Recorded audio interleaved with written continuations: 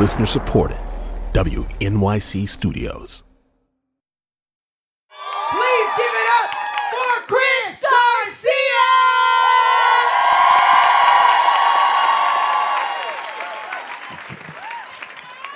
Hello, everybody. Hi. My parents are refugees or immigrants from Cuba. Oh, thank you. And you know what? I think a lot of comics get on stage and they make fun of their immigrant parents, and I think those days are done. I think we have a better responsibility now. It's very disrespectful. It's very rude. It's also very unfair. My father doesn't have any recourse. My dad never once got on stage and shit on me. Not once did my dad get on stage. Hey, you guys! Anybody have an American-born kid? Okay, I'm gonna talk about it. Oh, man. You're listening to the first set I ever did on the podcast Two Dope Queens. The crowd loved me, but they really loved when I played my dad. He was the centerpiece of my act. My son Christian, he goes by Chris. Yeah, okay, I believe it, man. Name is Christian Andres Primitivo Garcia. But sure, call him Chris. Oh, yeah, very cute. I put everything. I broke my back for this kid. I worked blue-collar jobs, graveyard shift, to put him in a good school, escuela privada, private school. I encourage him, Christian, you can do it, you can do it, you can do it. This is America, the land of opportunity. You are a good person, you work hard, you can do forever you want. You can do forever you want.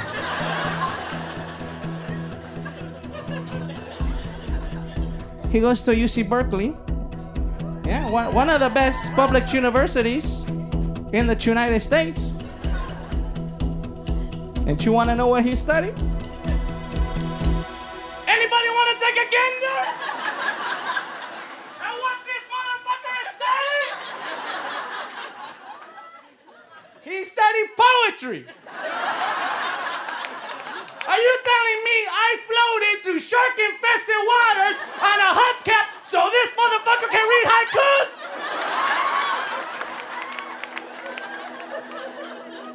My father never did that.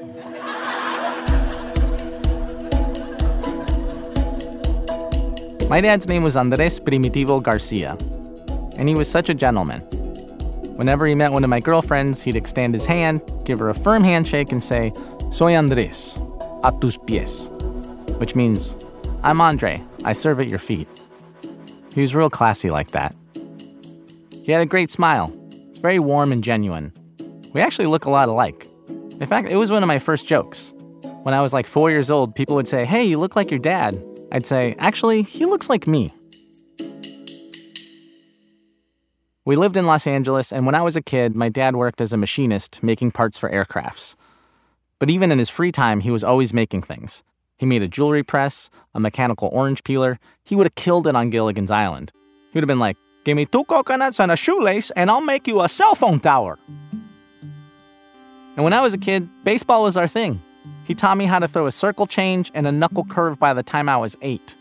He'd even take me to the batting cages when I was a little pudgy 10-year-old boy, and he'd make me face the 80-mile-an-hour pitching machine. When I was in Little League, he'd get into it. One time I was covering home plate and I tagged the runner out, but the umpire blew the call and yelled "safe," and my dad got so pissed that he leapt out of the stands, started scaling the fence behind home plate King Kong style, yelling, "You son of a bitch! I didn't come to the United States for this!" The umpire threw him out of the game. Sometime in 2007, my dad began acting kind of weird. It started with him forgetting where he'd left his keys. Then he started repeating the same stories over and over again and calling people by the wrong name. This one time, he recycled a Diet Pepsi can in my sock drawer. Then his personality started to change. He was super irritable. He started getting in fights with strangers, like more than usual. One day he came home with a cut above his eye because he started shit with 2 kids on the bus. This other time at church, he attacked the pastor during a sermon. So we started seeing doctors, and we got a verdict. Alzheimer's.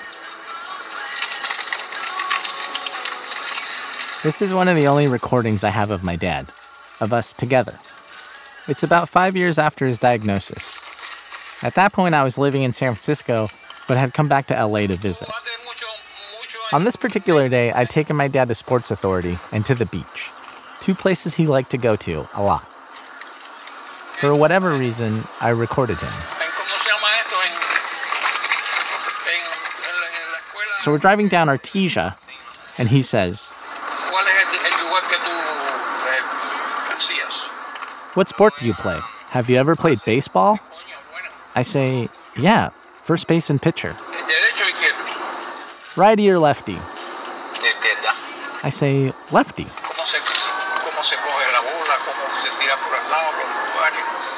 "Ah, you're a lefty?" "Man, had I known you, I would have taught you so many tricks. How to grip the ball, how to throw sidearm. I used to be great." We drive past my old high school, and he looks at me confused and asks, "Where are you going, young man?" And I say, "Home. I'm taking you home."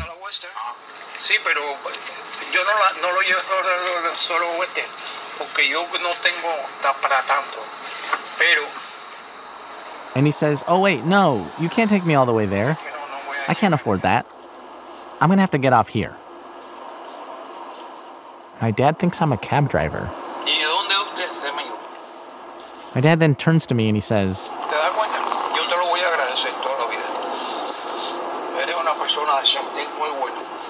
"Young man, I'll be thankful to you all my life. You're a decent and good person."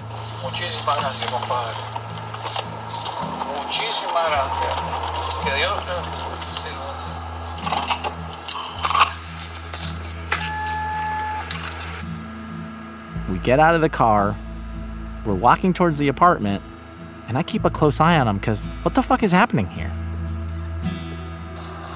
And suddenly, he recognizes me again. "Were you the one that was driving?" Yeah. Los sunglasses. I didn't recognize you with sunglasses on. Yeah, lo tuve pues, no me... You didn't recognize me? Yo pensé que no sabía. He says, "It's true. I just thought," I don't know. Man. Yeah.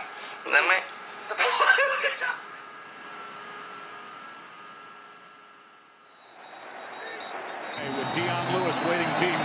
Glad you're with us. It's 5 years later. Super Bowl Sunday, 2017. On the stop. And a big-time return by Julian Edelman. I don't know if you remember it, but it was the Patriots-Falcons, and it was, and still is, one of the greatest games in Super Bowl history. The Patriots are losing by 25 points, and then they start scoring touchdown after touchdown after touchdown. This is a tie game. Game goes into overtime. Toss to White. He's in. Patriots win the Super Bowl. What a comeback. Tom Brady raises the Lombardi trophy. They've already shot off the confetti. And then my cell phone rings. It's my mom. Ya papi murió. Dad's dead, she said. All I could do was stare at the TV. People were like, "Who could feel worse than the Atlanta Falcons right now?" And I was like, me. And now whenever I think about the day my dad died, all I can picture is Tom Brady's stupid, perfect face. And if there was any doubt coming into this game about Tom Brady and where he ranks, nobody's ever won more Super Bowls. Nobody's ever been better. That was incredible. Pretty amazing. And we got to sit here with a front row seat. There's so many things I never got to ask my dad.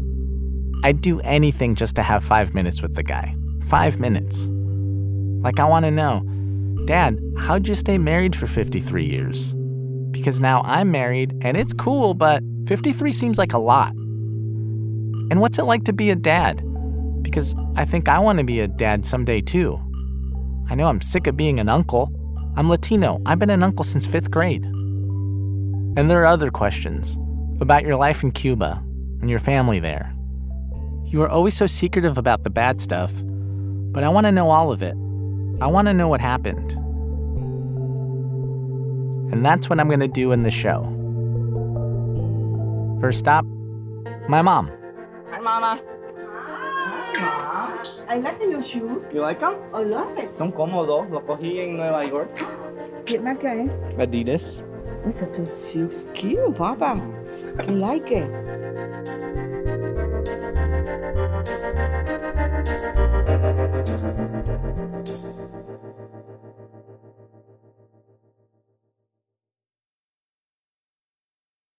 This is Scattered, Episode 1.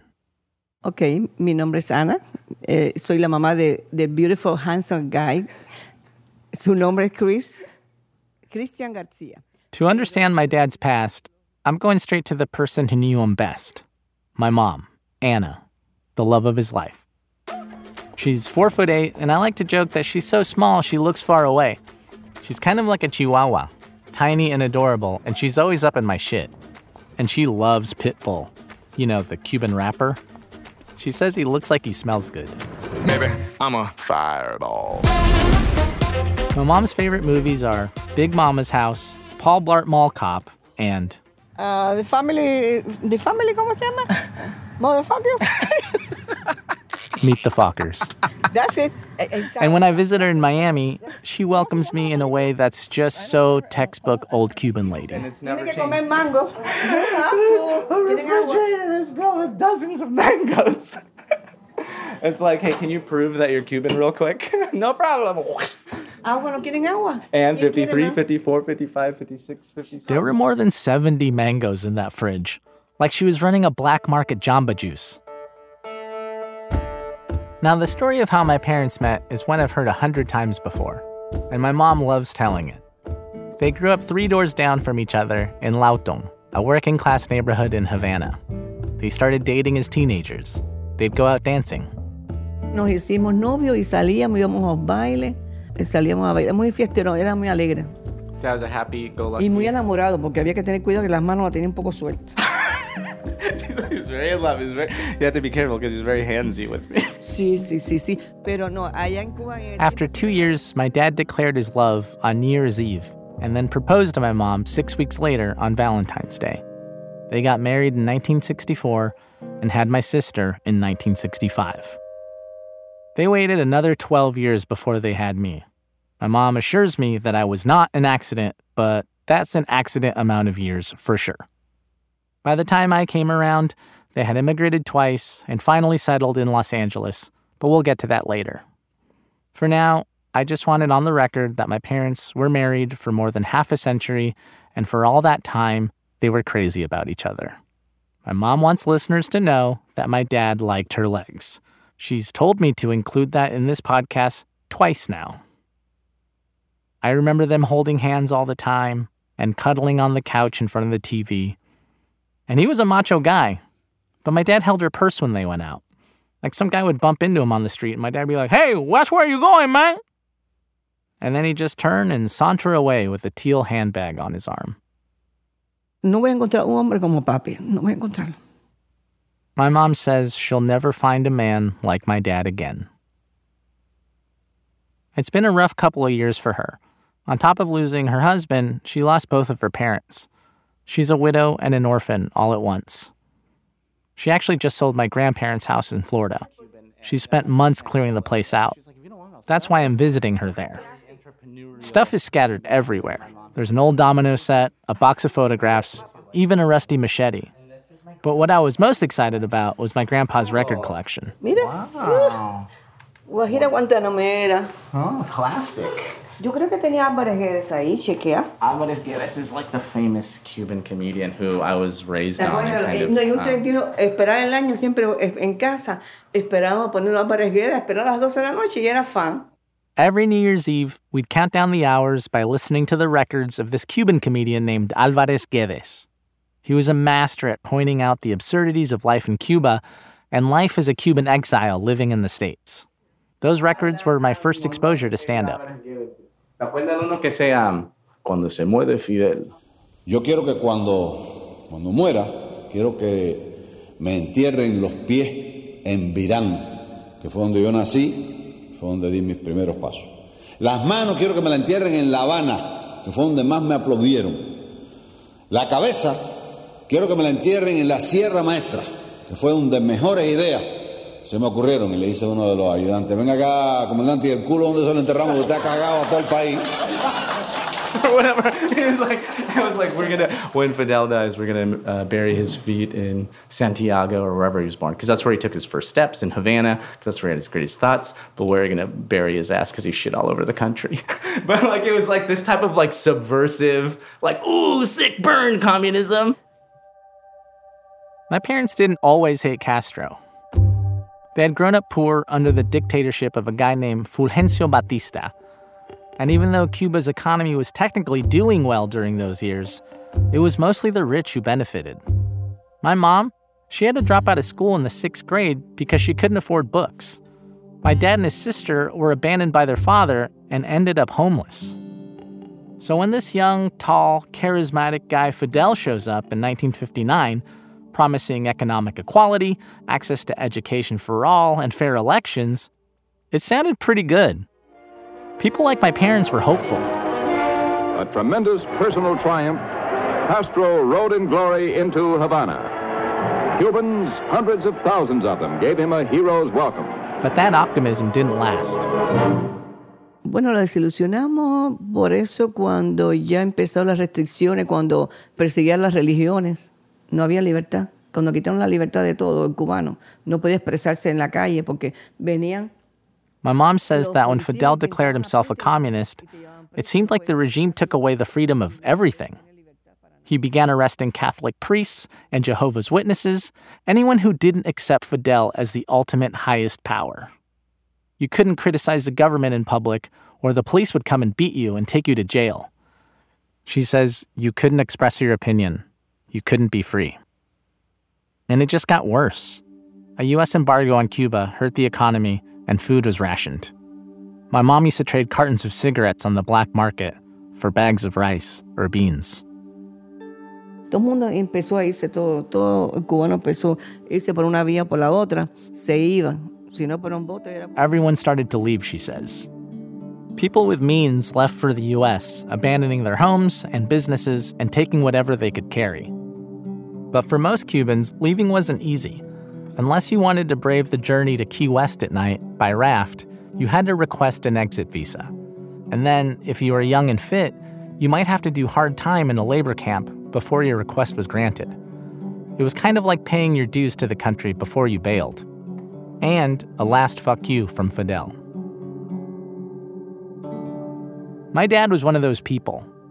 To earn his ticket out, he was sent to pull sugarcane in the fields 30 miles east of Havana. He stayed there for about a year.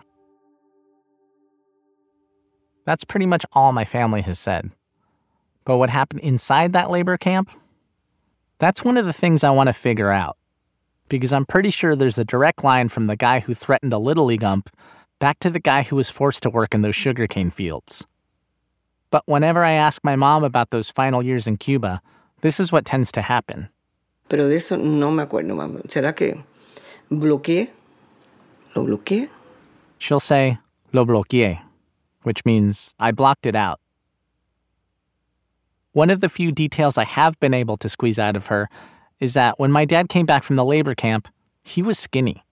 Esquina, como papi estaba. He was as skinny as he was at the end of his life. Él le hace el cuento a todo el mundo que cuando ya regresó a La Habana, llegó a la casa y tocó la puerta y Laurita estaba chiquita, tenía como 6 o 7 o 5 años. Y no lo conoció y dijo Laurita a mí, Mami, hay un señor en la puerta, está tocando, está preguntando. Y no lo conoció porque lo delgado que estaba. Papi siempre hacía el cuento ese. So when my dad finally got out of the sugarcane camp, he came back to my mom's house, their old house, and he knocked on the door, and my sister saw him and was like, "Hey, Mom, there's a man at the door." He was left so skinny and frail that she didn't even recognize him anymore. And that story fits with other things I noticed while I was growing up. Like his hands and wrists were covered in these thin scars. And he'd get startled really easily, like every time the doorbell rang. Or all those times he'd fly off the handle out of nowhere. There's something else my mom doesn't like talking about, which is whether or not we should go back to Cuba to scatter my dad's ashes. That was his dying wish. And I get it. It's a big ask. Hey, do me a favor after I'm dead? Take my ashes, get on a plane, fly to the country we fled because we feared for our lives, paddle out on a canoe made out of patio furniture, and throw my incinerator remains into the sea. Oh yeah, and make sure the secret police don't catch you. Okay, peace out. My mom, she doesn't care about dying wishes because she never wants to go back to Cuba again. Porque es muy desagradable. La gente que van a Cuba viene muy mal, viene muy sufrido por la miseria y como dejan a los familiares. Para los turistas todo es muy lindo, beautiful, pero cuando tú vas a las casas de los familiares, los que viven en Cuba, es horrible, es una miseria. Entonces, a veces que uno va y viene más triste de lo que se fue. My mom says Cuba is great for tourists, but immigrants and exiles just go back and see the family they left behind and the misery that they live in. She says you come back to the States sadder than when you left. So she's proposed an alternative to my dad's wish, to scatter his ashes off the coast of Miami. Like, hey, it's all the same ocean, let's just hope the wind sends it 90 miles that way. But I still think if Cuba is what my dad wanted, that's what we need to do. No, mami, yo no quiero eso porque no. Yo sé que tú quieres. No, está bien, pero lo que papi quiere es que nosotros lo hicimos en las playas, la costa seca, pero de Cuba, no dijo la costa seca de Miami. Cerca de Cuba. So he said he wanted this in Cuba. So yo creo que para respetar a papi, que lo debemos hacer cerquita, y también para que tú veas tu He's like me. He's like me. Él es llorón como yo. Él es llorón como yo. Y me gusta. Me gusta. Llora. Translation, my son's a crybaby and I love it. Pero yo creo que sería muy especial a llevar a papi y dejarlo ahí. ¿En el malecón o algo así, mamá? No, en el malecón no, porque no permiten. ¿Tú crees que se lo devuelven? Hay gente pescando, capaz que lo cogen y se lo pesquen. No, la gente está loca ahora. It said that they should do it in Malecón. It's where they have their... no, in Malecón, which... yeah. Hacen love y todo, hacen hotel y todo, hacen sexo en el muro. En la bahía, en la bahía. Bay right there in Havana. And she's like, no. So we'll put his ashes in there and someone will fish it out. Yeah, are you kidding me? People are having sex in that water. We can't leave Dad there. Good idea, Mom. Aquí vamos a cerrar esto. Si tú tuvieras 5 minutos con papi, ¿qué tú hacieras con él? El amor.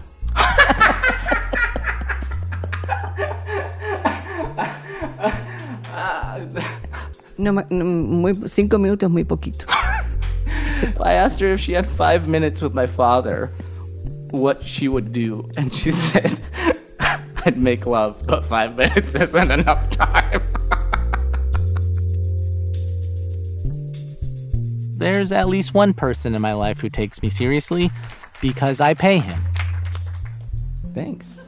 Well, the friends in the crowd, my therapist is in the crowd. Well, it's not awkward at all. Dino Dinonato. Am I doing okay so far, Dino? Okay. He's low on clients right now, so I told him to come to the comedy club. Hang out in the back. Some comedians will just come right to you like fucking moths to a flame. That'd be great. That way they don't have to go to open mics anymore. Let's put their bullshit out there, you know? Well, I'm back in my seat opposite Chris, and I'm a little taken aback by a former client who wants to interview me. But as always, Chris was on the cutting edge. Dino's 72 and 5'4". He's the perfect person to give me advice because he's small like my mom and yells at me like my dad. He's my Mickey, the coach from Rocky. He's always like, "Come on, Chris, get out there. You got this." You have to own that space on the stage. You take it over. it's all yours. And that was one of the places we did a lot of our work back in the good old days. I hadn't talked to Dino since my dad died. His office is this sunny Zen oasis with a giant wall of psychology books, a Buddha sculpture, plants everywhere. I started seeing Dino back in 2009 while I was living in San Francisco. I was overwhelmed with work and comedy and the fact that my dad was getting worse and I was living 350 miles away. It was very disturbing to you, and I really recall when I first heard the stories that this sounds like someone who was just sort of beginning to feel possible dementia. Dino and I spent a lot of time talking about the things I wanted to ask my dad, and about how frustrated and sad I was that my dad couldn't answer me, and that he'd never be able to. This not knowing was driving me insane. Remember, one of the things we used to talk about was that humans hate not knowing. And that's what's going on here, Chris. You don't know. You're right. And I think but I want to know. I want fucking answers. I'm like, right. My dad's dead. I want answers. Well, like, I want to know that he knows that I know that I don't know. Yeah. Do you think there's any psychological merit to me doing a podcast where I talk about my dead dad? I guess, I don't think there's anything about it, in a textbook that would say, this is really terrible. It's not a podcast section in the book. It just seems to me that, if anything, it might help you to put a stone on the headstone and just be able to walk away.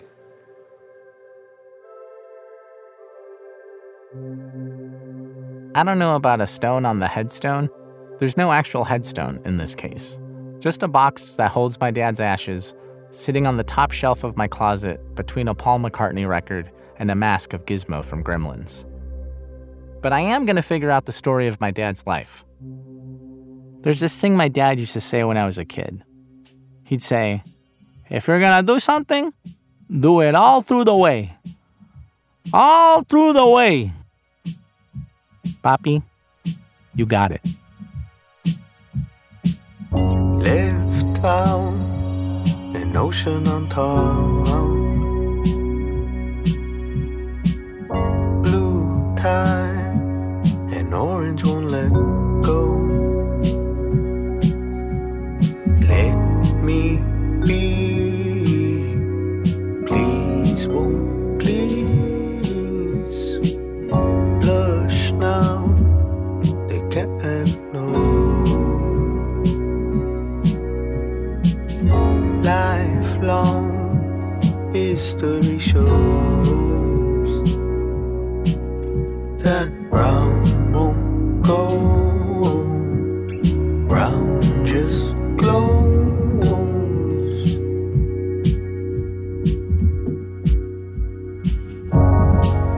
Scattered is a production of WNYC Studios. You can find photos of my family back in Cuba, funny videos with my mom, and a bunch of other cool stuff on our Instagram, Scattered Podcast. Daniel Guillemette and Rebecca Ibarra produced the show, with editing by Joanna Solitaroff, Jenny Lawton, and Paula Schumann. The show is executive produced by Paula and me, Chris Garcia. Our technical director is Joe Plord, and the music is by Hannes Brown and Isaac Jones. Fact-checking by Zoe Sullivan. Our intern is Jennifer Sanchez. Our theme song is Please Won't Please by Helado Negro, courtesy of Revenge International.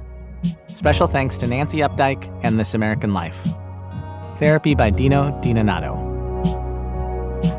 And for days now, I'll wait